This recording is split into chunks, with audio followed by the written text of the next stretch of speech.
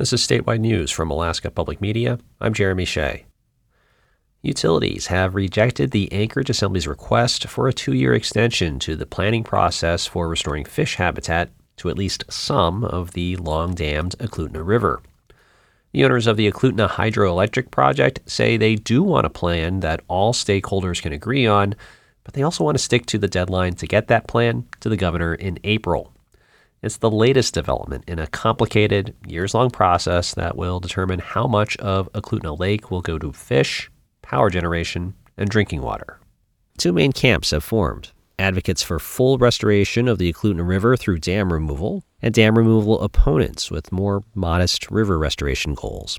The Assembly is supporting the native village of Eklutna and its environmental allies who want to remove the dam.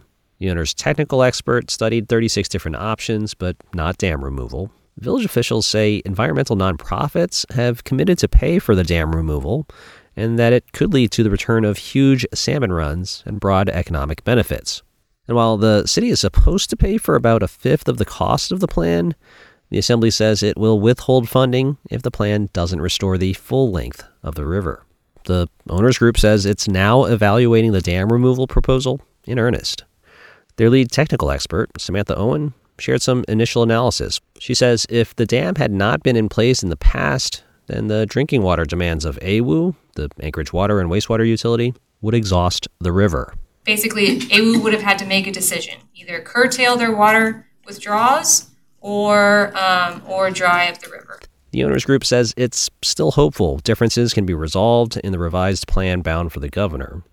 Aaron Leggett, president of the native village of Eklutna, says he thinks a mutually acceptable solution is still possible. But it's going to take time and cooperation from both sides. He still hopes to persuade the owners to give the process more time. A Juneau-based advocate for domestic violence survivors and incarcerated women was appointed to the U.S. Advisory Council on Human Trafficking last week. Christina Love is a specialist with the Alaska Network on Domestic Violence and Sexual Assault and works to connect incarcerated people with support in Juneau. The Advisory Council suggests federal policies on how to combat and prevent human trafficking. Jennifer Klein, the director of the U.S. Gender Policy Council, announced the appointment at the White House last Tuesday. Christina Love, a proud Alaska Native, brings to the Council a deep commitment to systems change and advocacy for marginalized and targeted populations.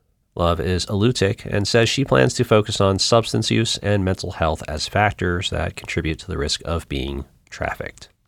This is Alaska Public Media.